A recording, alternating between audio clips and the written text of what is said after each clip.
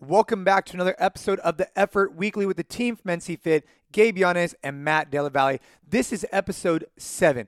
Hard to believe we're already 7 in. We got many more to come. But on this episode, we talk about cross-country road trips, living wage being added to your bill, and of course, we had to touch base on the recent conversation between OPT and Savon about individual design and how that relates to CrossFit. Make sure that you listen through for that conversation. And we finish up with my recent jiu-jitsu tournament, how my experience was, what I learned from it, and what I'm going to take with me moving into the next one. Now, before we get into the episode, very simple ask. Leave us a rating, leave us a review, screenshot it, hit us up on social. Let us know what you think so we can go ahead and dive into additional subjects here on out. Also, on Instagram, Jason Khalipa, I've been putting up these Q&A. So if you have a question for me, I will be doing Q&A episodes starting soon. So make sure you stay tuned on my stories. For any time I put up a Q&A episode, go ahead and ask it there for now. Now, without any further ado, let's dive into episode 7 with the team from NC Fit. Let's go.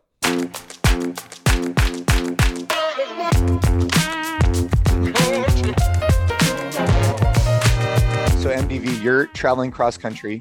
Yes, sir. Gabe and I were just talking about him and his aspirations for backpacking across Europe, which I think I'd particularly like to talk about briefly. But you said that you might want to be moving back to California. So you're currently in Vancouver, Washington. Yeah. Yep. In Vancouver, Washington. It's been 2 years since I've been back on the East Coast to see my family. With everything that's been going on, just hasn't worked out. So, the first year it was pretty scary. I think a lot of people were uncertain about, travel plans and stuff like that. I had to do some stuff for work, but otherwise I was mostly just not seeing people from other parts of the world or country. And my parents are older, so, they were a little bit hesitant to, have a lot of people see them after interacting with a lot of other people. So, this is the first time I'm going to be seeing them. I'm going to be driving cross country. We're going to do Pacific Northwest to Salt Lake City, to Omaha, to Columbus, to the East Coast. So kind of across the center of the United States. How long does that take? Oh, I think you can do it in 3 or 4 days if you really were hustling. Yeah. We're going to do it in 5 or 6. We're spending one night in Salt Lake City, one night in Omaha, and then 2 or 3 nights in Columbus. So, and then we're going to try to make it to New York after hitting Ohio. So go ahead, Gabe. I was just going to say, what does that look like driving wise per day? You guys doing like 16-hour days? No, a little shorter, 12 to 13. That's doable. Yeah, I had done the trip one time before. Actually, my buddy, this was funny. I graduated law school. My buddy was driving cross country, and I was so fucking wrapped too tight to realize that I had this awesome opportunity to go drive cross country with my best friend, which would have been the most epic adventure ever. He was like, oh, you got to come. Only once in a lifetime opportunity. I was like, no, I can't do it. I got to stay. I got to make money. I just lost my job. I was being really rationally minded, and he got halfway across the country to San Diego, and I was like, fuck it, don't move. I'm flying there today. So I flew to San Diego when he got there, and I met up with him in San Diego, and we drove all the way up the West Coast to Glacier National, and then all the way across to Chicago in this beat up hoopty. And it eventually broke down in Chicago. We had to sell the car and then flew home to New York. And that was many years ago. That was in 2008 or 2009. I love that, dude. The farthest I've driven, I had a buddy who used to go to CU Boulder in Colorado, and I flew to him one time. We drove from Boulder, Colorado. We went down to San Diego. We stopped by the Coors Light factory. We stopped by the Grand Canyon. It was super cool. And at that point I was in college and you didn't have kids. And I just think you driving across the country is awesome because I've been talking to Ashley about doing it with the kids, but it's just not as easy once you have kids because it's just going to be a pain in the ass. You're going to hear them nagging nonstop. And be like, are we there yet? Are we there yet? It's like, no, dude, we got long way to go. So they're still excited. At an age where they're not that would be tough at this point. Maybe a few years from now, maybe when they're in their mid-teens or a little older teens or whatever. Yeah. The last family hoorah. Dude, but that must be nice to see your family in the first time in 2 years. I imagine there's quite a few people who are in the same or similar boat to you who haven't seen their family in quite a while. And this is going to be the first time. You have Thanksgiving and basically Christmas right now, right here. So it's good Yes, times, sir. man. I hope you guys have a great connection while you go there. Yeah, it's going to be good. You guys send us some pictures along your journey, man. If you see For some sure. cool shit, they have like those like world's biggest, world's biggest. I visualize going across the country as you stop at different sections, like world's biggest, I don't know, yarn So, ball, world's biggest this. I don't know if that's true, but that's why I visualize it. So super funny story. Seguin, where I live, is literally one of those cities. We're the No way. we're home to the world's biggest pecan. No, the world's biggest pecan is where you live. Yeah. Wait, how big is it? It's pretty big. There's like a pecan museum. Pecans are like a huge deal. I also got scolded by local because it's not pecan, it's pecan. And it's a really big deal here. If you say pecan, he's like, dude, don't do that. don't do it. Don't do it. Don't you dare do that. Oh, man. We were chatting prior, and I think one of the coolest parts about living in the United States is the natural beauty. So when you're driving across the United States, we don't have the same kind of like rich history that they have in Europe. So you're not seeing those kinds of things, but you are seeing, incredible landscapes and a lot of stuff that people don't realize between the two coasts. There's a lot of really beautiful land and a lot of unique different environments and agriculture and stuff like that. But Gabe, you were talking about doing some backpacking in Europe. Where are you thinking about going? Yeah. So, I mean, for anyone that doesn't know, my wife and I spent over a year traveling cross country. We did the whole thing in an Airstream trailer. So we were fortunate enough that it wasn't even like, trying to do it across 4 days. We did it probably across 5 months and got to check out some places. And you're right, man. I mean, the US is incredibly beautiful. And there's so many places that you would never think of that are just like, you're like, how does this place exist? Yeah. But on that note, one of the things that we definitely want to get done, possibly before starting a family, is doing the same thing in Europe. Because what you're saying, like, you go visit someplace in the US and it's like, oh, this is historic from like, the 1700s. Like, that's like new stuff compared to some of the stuff you can find in Europe. And I think that stuff is really cool. I've spent a little bit of time in London. I spent 10 days in London and a week in Copenhagen, Denmark. Which isn't that much time at all. So I just love to do like the, maybe like 1 month or 3 weeks of just checking out all the big places. Super Pretty exciting cool. to check out that continent. You should definitely go do that. When I've traveled to Europe quite a bit, and what I like about it is that you can go from country to country and it's just night and day. So in the US, I think Ash and I probably could have traveled more throughout the US. That's something we're interested in doing now. But we used to travel to Europe a lot. And you'd go from, like, let's just say France to Italy. They're not far apart from each other, but culturally, language, food, they're night and day. And so what's cool about Europe is you can go throughout and you could train as well and just be in like literally just a whole new vantage point. So we spent 5 weeks there when Ava finished her treatment. And then before that, we had traveled there quite a bit. So I'm excited to hear what your trip looks like, Gabe, because you're probably doing a little bit different. We didn't backpack, but I wish I had done some backpacking out there. That would have been cool. Yeah, we don't have like a specific date or anything, but we'd like to do that next year. We'll see. It's always tough to plan ahead these days with, a lot of things still in flux and trying to figure that out. But hopefully we can make it happen. But MDV, I'm excited you're doing the road trip, man. If you need, not that I think I have any like particular recommendations, but we did the same exact drive. Like we went right through the middle. It's beautiful, man. Yeah, just have a fire extinguisher, a flashlight, and a big ass knife. And I don't know if I don't think you'd want to bring a gun because you're going to be crossing a lot of state lines. It just doesn't sound like a good idea. Oh no. Don't let's not get into that conversation. Big knife will do it though. Big knife. Big knife. Or an axe. Oh man. Hey, I messaged you guys yesterday. I am curious your guys' thoughts here. So here in California and throughout the US, it's getting more and more expensive, right? And inflation is at an all-time high. You hear some people talk about it at 6%, 7%. Other people say it's really like at 14%. And so even if wages go up, inflation is so high. And here in California, I can't speak for the rest of the country, they're adding on to bills right now this idea of a living wage. And so, like, let's just say you went to a restaurant. So the other night I went to a restaurant, I ordered out, um, and I looked at the bill and it said like, okay, hamburger $20, this $20, whatever. And at the bottom it said living wage 4%. And so they added 4% onto my bill, and then they asked for the gratuity, right? Okay.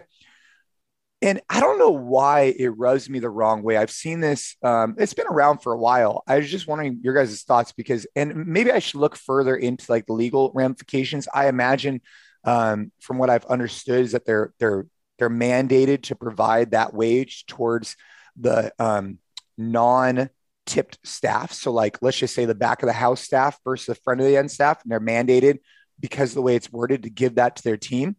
But why wouldn't they just add that 4% or 3% right into the cost of the bill instead of adding it separately? I don't know if it bothers you guys. I don't know. It just seems like they're nickel and diming me. Well, I think we should recognize that this is pre-current inflation, right? This has been something that's been in California, gosh, for at least 3 or 4 years prior. I mean, I don't know the history of it when it started, but it has definitely been around pre-COVID. And I think just also generally the way that wait staff and restaurant workers, wait staff in particular, are compensated, I think is really, really strange. I don't necessarily agree that, you can pay somebody like $2.50 an hour and then have them exist essentially on tip income. I think it's an archaic, weird system. I think that the incentive for the owner to like not pay the employee a decent wage and to have the employee essentially be a slave to the tips is really strange. I don't know. I don't know what I feel about it. I think that it says a lot about where California is at and where other states are at that have this, that, they add that living wage onto there to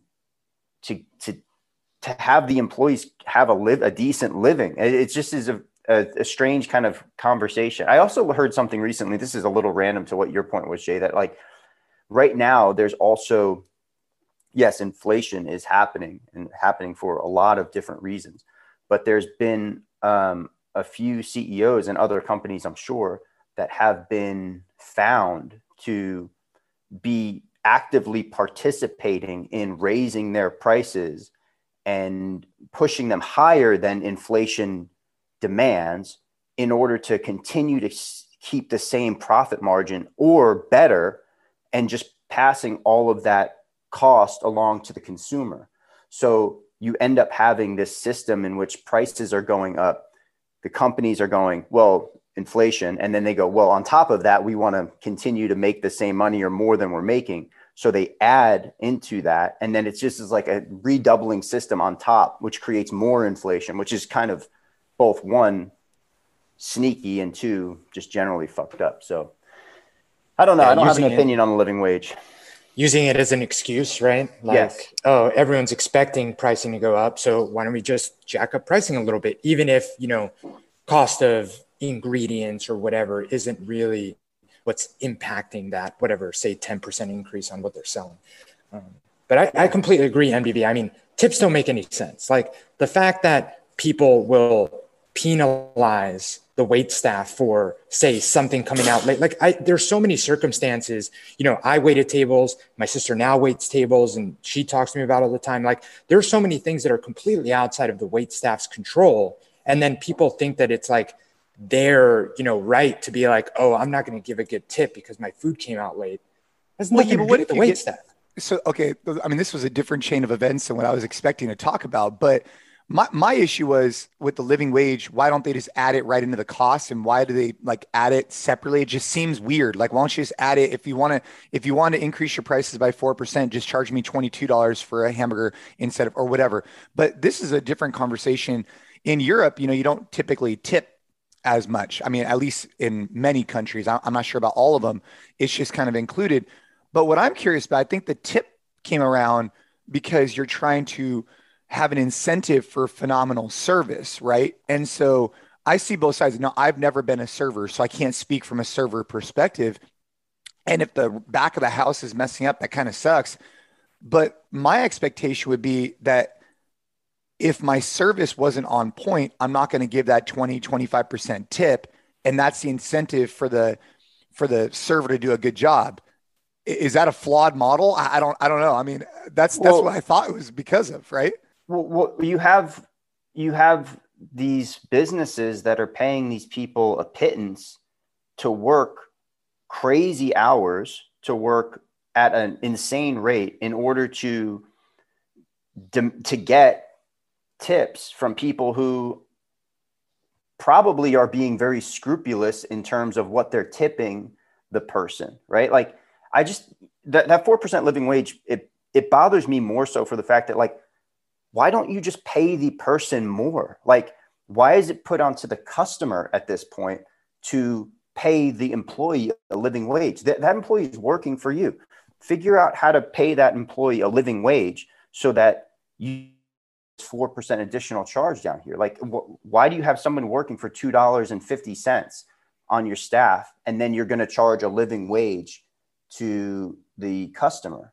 Like, I get wrapped up in that. I think that's a weird system in which the incentives for the employer are a little perverse. And then it's a very hard way to make a living for anybody who's trying to hack it, especially now with dining in being tough to do in certain parts of the country and a lot more people ordering out. I don't know. It's a whole big conversation. Well, I'm curious on Gabe's perspective. So his sister is currently a server, right? Like, I would make the argument though, MDV, if a server or anybody, this could go for a coach too, right, isn't getting paid appropriately, then I mean, then they wouldn't be doing that job, right? Like, I mean, no one's forcing them to be a server or forcing that person to be a coach getting paid $15, $20 an hour. They could pivot from that. So is it the business's responsibility to pay more, or is it the employee, or are they just paying what the market allows because they're still getting employees? Now, I'm not saying that they're getting great talent. I'm just saying it adds that layer, right? I mean, what does your sister think, Gabe? Like, what does she think about the tipping process and that type of stuff? She complains about it all the time. I mean, it's one of those things that it's tough, but it's a double-edged sword, because some days you'll come back and you'll be like, man, I crushed it today. And you break down the math on how much you made hourly and you're like, man, this is so worth it. I remember it was like that when I served tables. I served tables at this like brunch spot in Chelsea in Manhattan. And man, it was brutal work and I hated it. But sometimes it took like one night a week for you to be like, damn, this is worth it, So it sucks because it's like, it's a system that kind of like reels you back in a little bit. But yeah, I mean, on that note, you are seeing a lot of people leave, not just server jobs, but really leave a lot of jobs that they weren't happy with now. They're calling it the great resignation, whether it's people were able to, pad a little bit of money in their savings account with the stimulus checks or whatever it is. It does seem like we're at a time where more people than before are just kind of saying like enough is enough, which is cool to see. But, it's also not great for the economy. And I also don't know where a lot of these people are going to move to something that's a little bit better.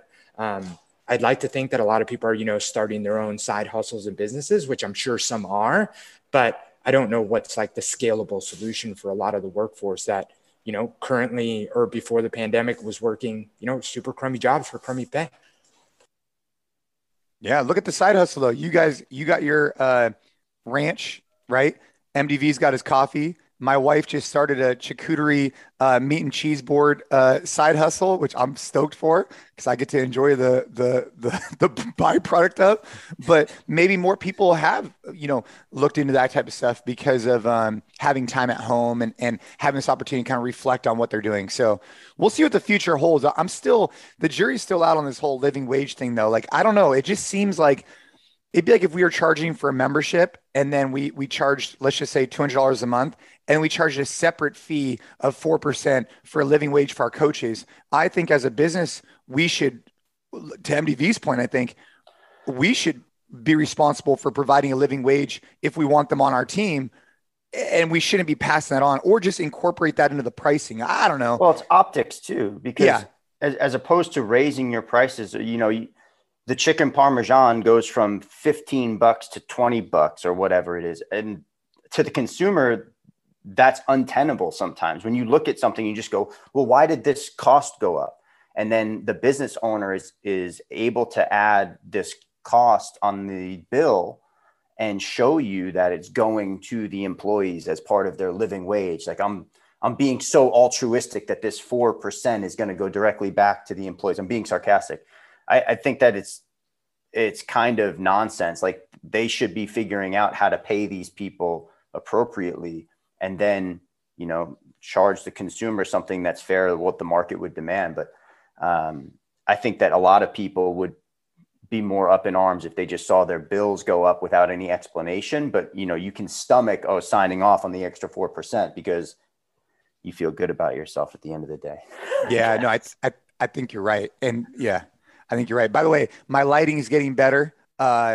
We are recording pretty early this morning. It's 6:30 here on the West Coast. So now my natural light is coming in and I'm ready and fired up for the next topic. If you guys are, what were we talking about, MDV or Gabe? There was something that was on our mind, right? Yes. Yeah. So I really want to get to, because there's been, quite the stir on social about it. And so to give people a little bit of background, in case you guys haven't seen it, James Fitzgerald was on Savant's podcast, and I listened to the whole podcast. And honestly, the bit that they're breaking down is like the last 15 minutes. So if you want to listen to it, like last 15 minutes will give you all the context you need. Yeah. But essentially it came down to the whole, OPEX has been preaching this for a while, and it's, their version of fitness is superior to what CrossFit preaches because they're all about this individual design idea, right? Like an OPEX gym is, you come in and there's 10 members, they're working out together, but all 10 members aren't doing like a scaled or adjusted version of the same workout. They are doing each an individual program. And what James was saying, what he said on the podcast was that, CrossFit isn't individualized. Now, Dave Castro posted on Instagram and essentially refuted it and gave this whole, Dave Castro-esque rant about how CrossFit is individualized, right? Like you come in and you have 10 people in class and they're not all doing exactly the same thing. A good coach would go and adjust for all 10 people to meet them where they're at. So obviously there's been a lot of back and forth. You have OPEX, you have, Dave Castro kind of, preaching the CrossFit line. So I'm curious because, I think that what we do at NC Fit, and I won't speak to it too much, I think MDV can do a better job, is, we have amazing coaches that are adjusting our workouts individually for everyone. But, what's the value in having someone follow a completely unique program? And, ultimately what the question is CrossFit individualized? I didn't listen to the whole podcast. I need to go and listen to the full James Fitzgerald Savant podcast. It doesn't shock me that this came out of that podcast, though. James makes his living off of individualized programming and saying that OPEX is individualized and everybody needs an individual program. And, how many times can you say the word individual until you're blue in the face? Like, that's part of the selling proposition of what they do at OPEX and what differentiates them versus a lot of other people out there. So not very shocking. I think that the thing for me, though, is that it's probably not a black and white conversation. It's probably exists somewhere in the gray, like most things do. The way that we operate at NC Fit, we're a community-based group fitness class environment. And we have a program that's created by us and then disseminated to our members through our coaches. That program, once it's on the whiteboard, before it reaches any of the athletes and the execution of the workout, is not individualized. It's created at a level in which we think the entire community would benefit from. once it hits the whiteboard and the coach introduces the workout to the class, then the workout is broken down and the stimulus is explained, and individually we are getting the athletes to the most appropriate workout for them that day. So it's kind of a blend. We're not creating an individualized programming for all of our members. We're not. You can't say that you are. Neither can CrossFit. CrossFit doesn't do that. But once the application of the program hits the athletes, the expectation is that the coach is going to take that workout and either let the athlete or advise the athlete that, hey, yeah, I want you to get after it exactly as it's on the whiteboard today, or we have to make these adjustments because of where you're at in your journey or how you're feeling today, or what any sort of limitations or tweaks or anything might be going on you might have. In a group environment of anywhere, let's say between 10 and 20 people standing in front of you in a class,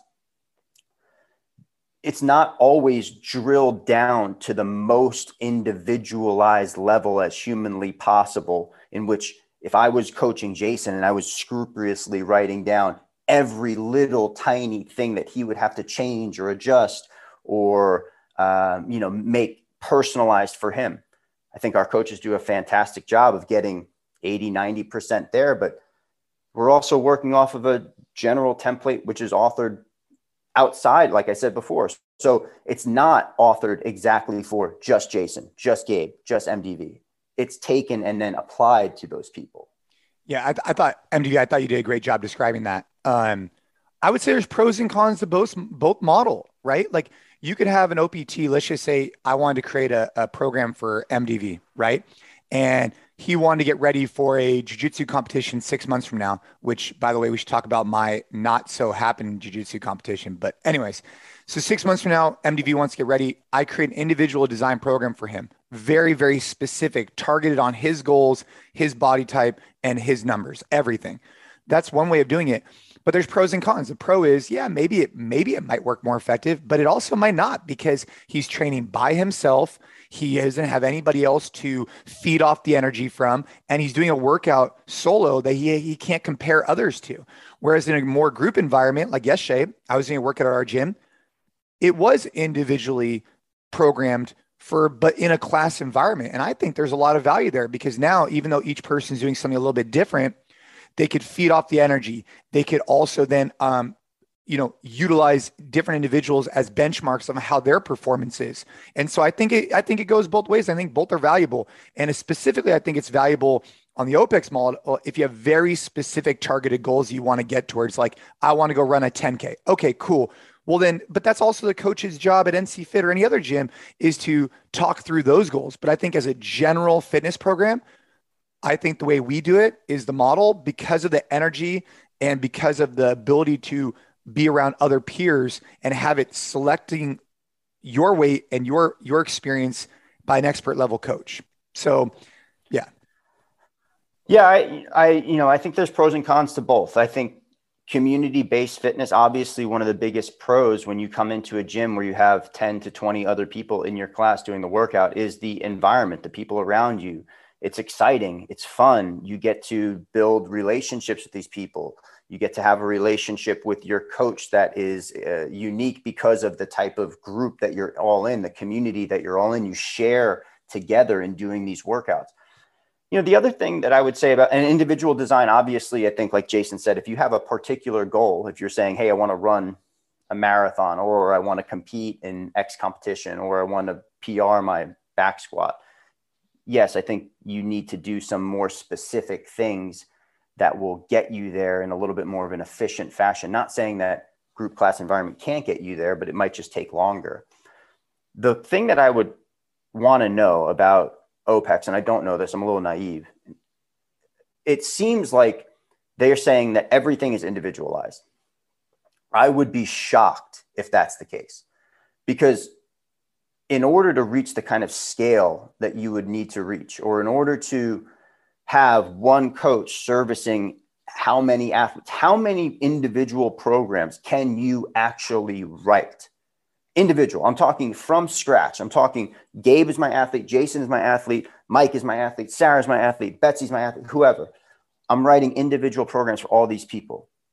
I want to know, is that actually what's happening? Or Is there a template in which they're pulling, hey, this is the archetype of athlete, and now I'm going to tweak it and adjust it? Or these are the basic templates that we have, and now I'm going to give it to this person. Because if that's the fucking case, which I think it probably is, then we're doing the same thing. We're just saying that one person is doing it from the whiteboard to the athletes who are standing in front of them in the class environment. The other person is looking at it on a computer screen and then making the adjustments and sending it out to the person. In either one of those cases, though, you're not just completely authoring one-on-one programming from scratch. Yeah. And, to add a little bit of context to that, MDV, because I know you're saying that, you're coming from a place of not knowing exactly, I had some pretty close relationships with a lot of OPEX coach back on the West Coast when I started at TJ's gym and kind of that area. And I know for a fact that the volume of athletes that these coaches had, it's not, or it doesn't seem fathomable that it's that many completely individual designs. It's very hard to do that. It takes a lot of time and effort, resources. And one would even argue that would it even be 100% necessary, MDV? Or, right? Like we were having that conversation. Like, I mean, if you have a broad-based template, which is what we're talking about, and then you individualize it, or do you have to literally start from zero every single time? I don't know. It's well, this just kind of gets to the root of what these two guys are kind of splitting hairs about or getting into a tiff about. Is like, one is over here screaming that they have an individualized program. And again, I didn't listen to the whole podcast, so I don't know. But you have one guy over here saying everything we do is individualized. And then you have another guy and he goes, well, what you guys do over there is general. And then he goes, well, what we do is individualized as well. Honestly, why does it fucking matter? Number one. Number two is that I don't think that either one of these programs is necessarily one's not better or worse either. It's like, they're just different ways of getting people to fitness, and they have pros and cons behind them. I would be really interested to see how much actual unique drafting of an individualized program is actually happening versus how much templating and adjusting the templates is happening on the OPEX side. That's one of the only things that I would be really interested in finding out about this discussion, because that changes my mind a little bit in terms of yes, this is completely individualized, 100% from scratch, or is it templated? If it's templated, then I think the validity of James's argument is kind of like he's cutting the legs out from underneath it. This happened, almost 2 years ago. And it's funny because I remember it so vividly. OPEX had posted something about the open at the time. And I took issue with the tone. And at the time, I mean, not that I even have a huge following on Instagram now. I posted, kind of the fact that I thought that it was ridiculous to say that absolutely no one should do this open workout because it's so dangerous. And here's an OPEX workout that you should do instead. And James Fitzgerald actually answered, and we had him on, Ariel and me had him on our podcast, the WCA Advantage. And we spoke to him, and it was super intimidating because James Fitzgerald is a super smart guy. Trying to talk to him about why I thought, his take was, a little off, is intimidating. But and if anyone wants to listen to it, they're more than welcome. It's still out there. I thought we did a pretty good job. But what I took issue to was just, he always has this very negative, what we do is so much better and everything else isn't worth it. And I think that that's really the issue, because is individual design going to benefit everyone? I would even go as far as saying that you don't need to have an incredibly specific goal to benefit from a coach giving you a very individualized program. I think that even if your goal is longevity, it would be useful to say, are you a female? Are you a male? What's your training age? So on and so forth, and be able to give you all of that built into your program. Having said that, I feel there are just some personality types that don't do well with that level. It requires a level of discipline to be able to do your own program alone that's 100% individual to you. Some people are just going to benefit and have much better, buy into it if they're coming to class and doing NCX because they love the program and the community. And that's okay. They're just different for different people that want to incorporate fitness into their lives in a different way and just have different personality types that'll kind of help them adhere to different types of training. And I think that that's that's what's more important than saying, hey, what we do over here is better than what you do over there. It's just, there's a shit ton of people that need fitness in their lives. And if we can offer a brand of fitness that helps some people, and you can offer over there a brand of fitness that helps these other people, we're all helping and getting towards the same end goal. And that's what I think is important. And that's what I feel like I never see from like James and the OPIC side. It's always like there's this solution, it's better than everything else, and everything else is just kind of wasting people's time. What was the workout? What was the open workout? Was it the handstand walk? I mean, was it wall Maybe walks? I can go back and look at it, but it was just, I mean, and have there been some open workouts that you're like, should most people be doing this? Like, sure, I see that side of it too. But, you know, for a lot of people, the open is this like incredibly powerful experience that like rekindles a fire for them to train and stay consistent to fitness after the event. So that's probably where I took issue to. But honestly, I don't remember what the workout was or even what I said. But I remember he was in my DMs all of a sudden, and we like had him on the podcast a week later. It's crazy. Yeah. And the people that are doing the open, by the way, they're look, there's been some open workouts from like, I don't know if I would have done it that way. Right. But people, I mean, that's also part of it, because part of it is you go out there and you do this workout and you get to compare yourself against the rest of the world, and people who are signing up kind of know what they're getting themselves into a little bit. And, you know, at the end, I actually think that some of the workouts I've looked back on the open, I'm like, dude, that's kind of goofy. I'll remember 7 minutes of burpees. I'm like, dude, that was stupid. But then I ended up doing it like 10 times. And I actually didn't think it was dumb, because it got a lot of people to push past what they thought was possible. So you never know. Anyways, MDV, you were going to say something? Yeah. You know, I think if we pull back just a second, we think about, all right, if the goal of the athlete on either end, whether they're walking into an OPEX gym or walking into a functional fitness gym or a CrossFit gym or whatever, if that athlete just walks in and goes, I want to work out and I want to be fit, if they don't have a super specific goal, if their goal is GPP, aside from any sort of like major movement limitations or injuries or anything like that, that on both sides of the equation, that both of those sides would take into account, and the current fitness level and things like that, I'm just really curious, like, is an individualized program for that person going to get them to that goal of just feeling better, looking better, being able to do everything outside of the walls of the gym and participate in their everyday life at the highest level?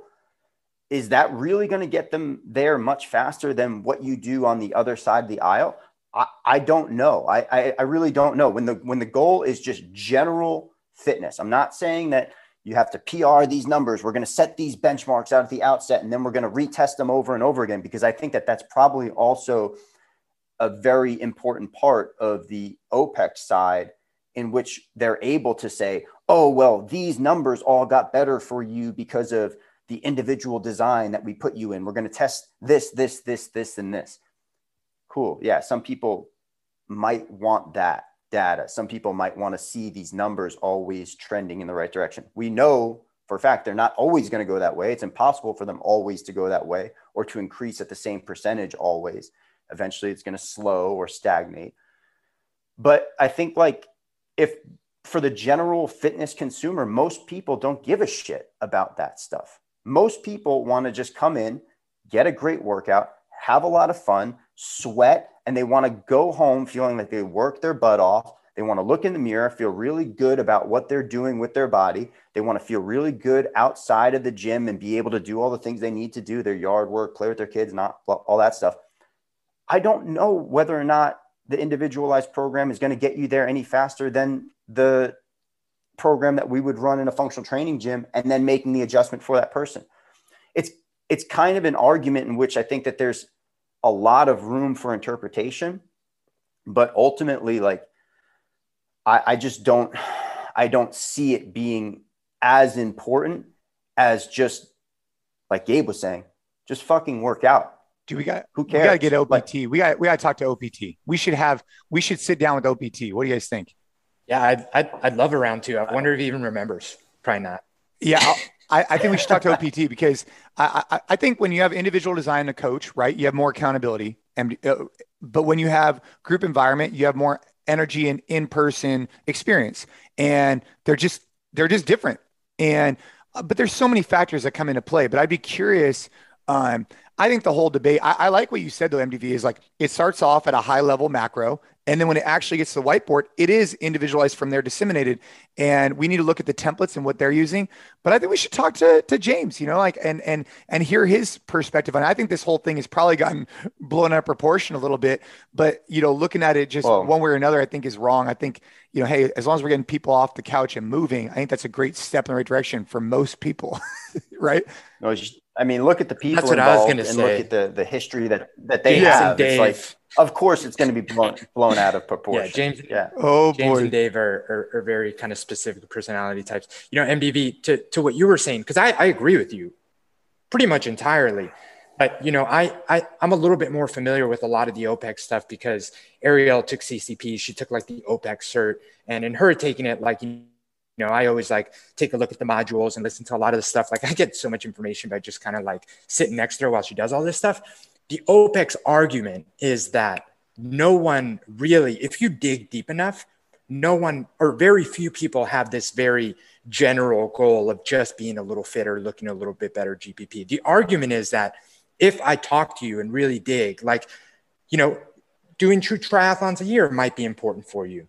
Doing, like the softball league you're into might be important for you. And I can use all that information if I ask the right questions to kind of like find the little things that matter to you to give you a more fulfilling end result with just, GPP type training. That's the argument. Now, is that really like, worth all this extra individual design? And can you still get better at those things, like you said, through just, GPP and a coach that can adjust accordingly? I think so. But that's the argument, right? It's the fact that if you start your relationship with a coach with a 1-hour consult, and I can dig deep into what, just general fitness or just feeling better, looking better looks for you. Does that mean you want to add a little bit of muscle? Does that mean you want to lose a little bit of weight? Those different end goals or end versions of what looking a little bit better mean might require a different approach to how you train. That's the argument. I agree with you, but that's what they would say. It's that if you dig deep enough, people have more specific goals than, hey, I just want general fitness and look a little bit better, feel a little bit better. Well, I think that those conversations should be happening on both sides of the aisle. I think that coaches should be getting to know their athletes, whether or not they're participating in an individual design program or they're participating in a functional training program that's designed for a group environment.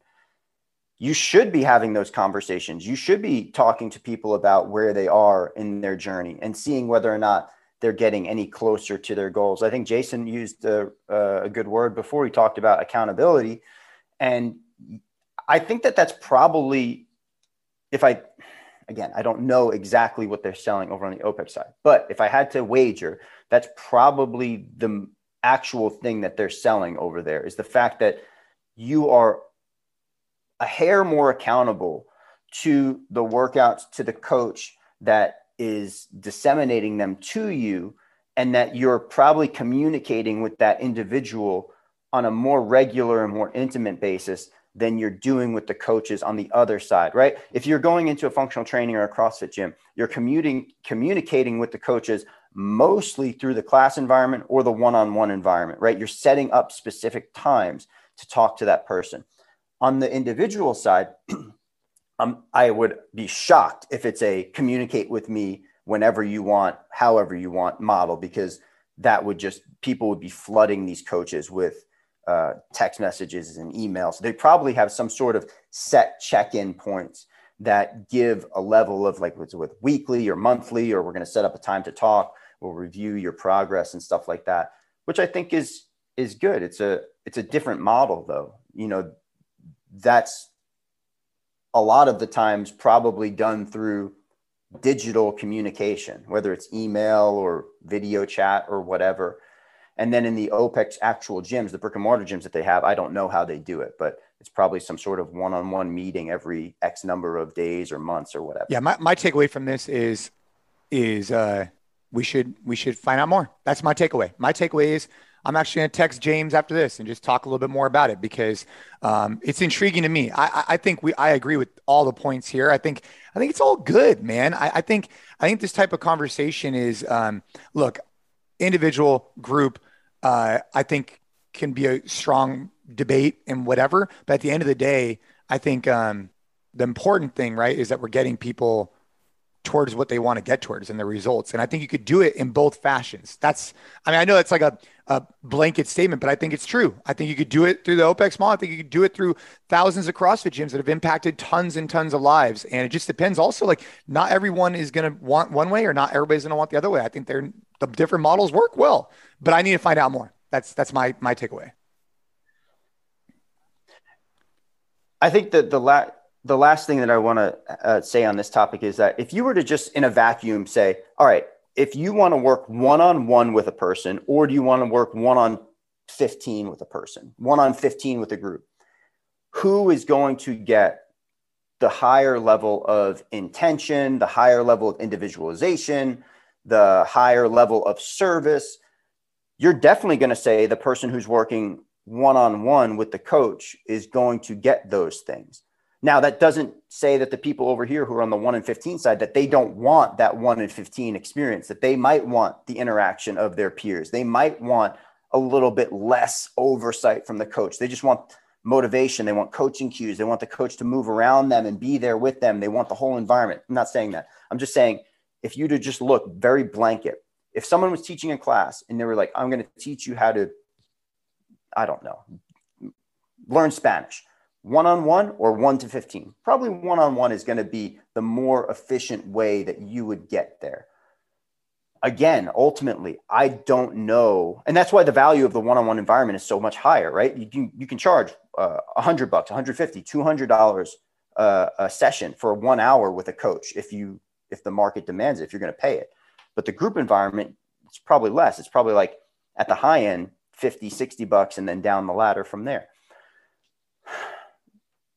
I still don't know whether or not that applies directly to the two situations that we're talking about, because of what we said before, is that I think that they're templating and then making it individualized.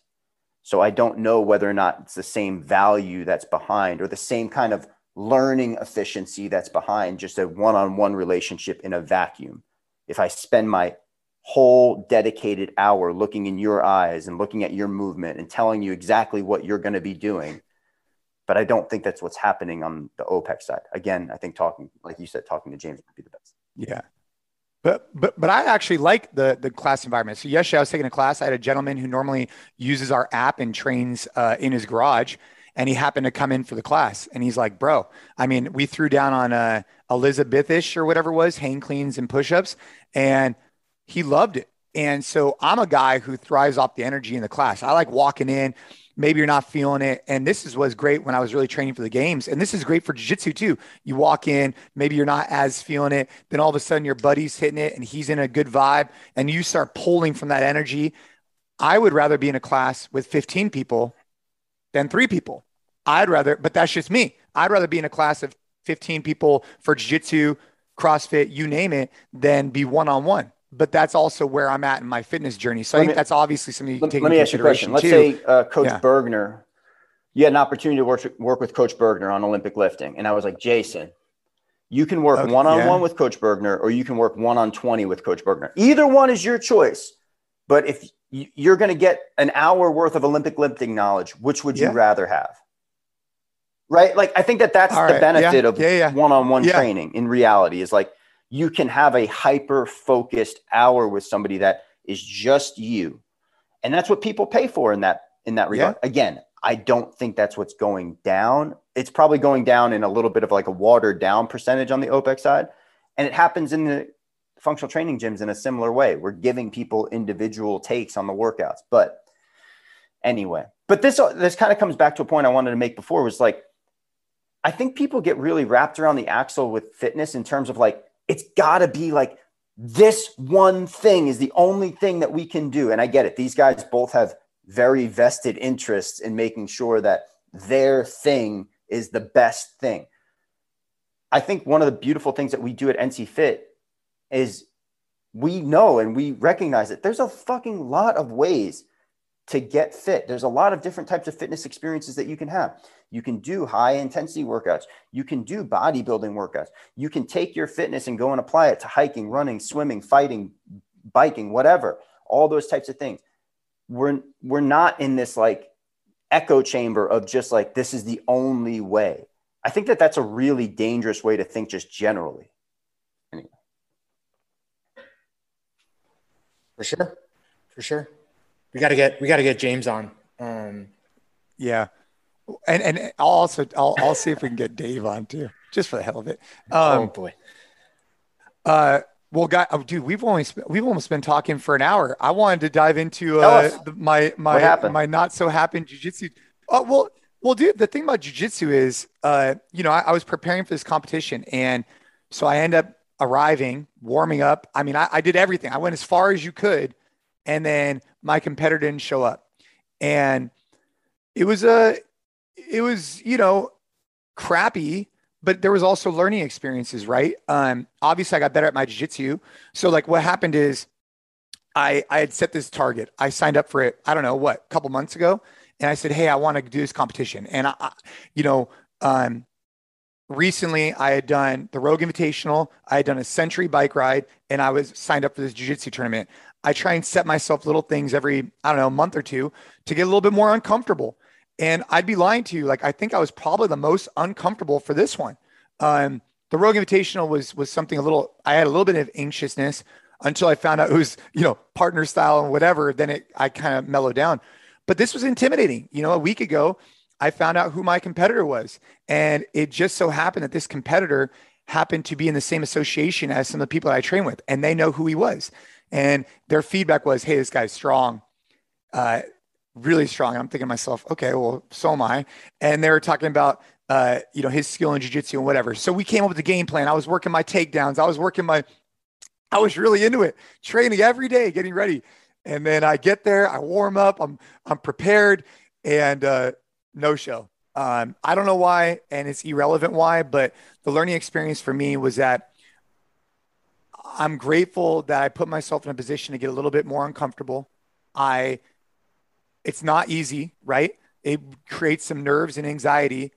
But to not be able to go out there and actually go see how I would have stacked up was frustrating. And they didn't have an open division, which really sucked. So basically you go there, my family went there, we're all fired up, ready to go. And then there was nothing for me to do. So it's okay, because I learned a little bit more in between the ears and how to overcome that. And that'll help me for my next time that I have to get a little bit more uncomfortable. That's a tough one, but it's better to have done all the training leading up, like you're saying, embracing the process, enjoying the process, learning from the process. And really the result is not as important, right? You still got all those reps in. You still had the mindset going in that you were going to fight this guy.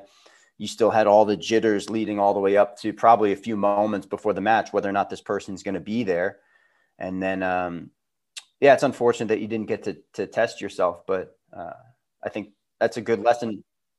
Yeah. I'm just glad I didn't cut weight, because like the night before we were supposed to be having like a pre-Thanksgiving dinner at my parents' house.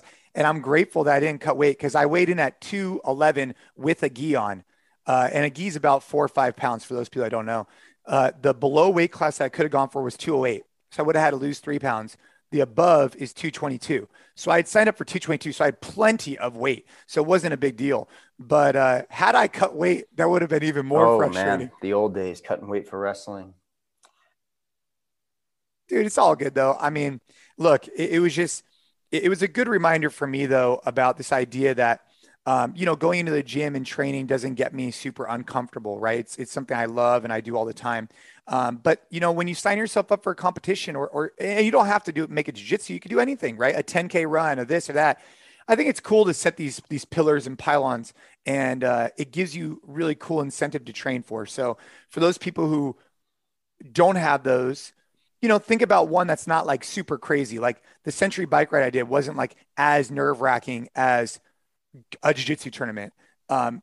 Or maybe someone could sign up for a 10K or something that's maybe just a little outside their threshold, but not so much. And then they can start kind of building up and get ready for the bigger, the more challenging ones would be the takeaway I would have. I think a good takeaway in this situation is focusing on what you can control for sure, because you don't have control over whether or not your opponent shows up. All you can control is your training leading up to it, your preparation, whether or not you show up on time, you have all your gear, you're ready to rock and roll. That's really important in these competition environments in particular, because you can start blaming things outside of your control. You can blame your opponent, you can blame the ref, you can blame all these other things, whether or not they scored it the right way. At the end of the day, it doesn't matter. And spending a lot of energy worrying about that stuff is just wasted, right? You just got to focus on your own prep, your own stuff, and be ready to rock. Yeah. Yeah. But like I said, I think there was takeaways for me mentally, right? Like, I mean, I knew who the guy was. I knew some of his skills. And there was a small percentage of me, and I'm humble enough to admit this, small percentage of me who was like, oh, maybe I won't do it. It's only one guy, right? So I'm thinking to myself, I'm not going to get multiple matches. The way that I could have copped out would have been, hey, it's only going to be one match. I don't want to pay $100 for one match, right? That's the way I could have copped out, right? But I chose not to cop out. And that was a big mental win for me, because I was placed in a challenging situation. And I thought for a quick second about backing out, and I could have. No one even would have cared, but I would have cared, right? So at least I went there and I was prepared for it. And so, anyways, that would be my takeaway for other people, is to try and identify things that can help them build that confidence up. Because when your back was up against the wall just a little bit, you mentally kind of broke through and went on to the next level. Anyways. All right. Well, the good thing is we'll do this again next week. Heck yeah. We'll have a bunch of other topics we can talk about. We got to go sign up for something. I'm not a big sign up guy. I know you get all wrapped around the axle about always needing to sign up for stuff. I couldn't care if I never signed up for another event in my fucking life, man. It does nothing for me. I'm happy that people just show up to the gym and work out. I don't want to be out there at big races in the morning and jockeying for using the porta potties and shit like that. I don't want any part of it. And maybe it's a little bit of my own insecurity around it, that I did all that stuff when I was younger and I don't want to do it again, but I don't want to sign up for anything. Man, jockeying for a porta potty. Yeah, the jockeying for the porta potty. Been there. I think for me, I've competed countless times, right? And I think that every time that I compete, I try and learn something about myself, and it's healthy for me, right? Because it puts me in an uncomfortable position. And that's valuable for me, but it's not for everybody. Right. And, but I would also make the argument, just like you've said to me, if you're that anti it, what is the reason for that? Like, I don't know, for example, we were talking about, nutrition, right. Or no drinking.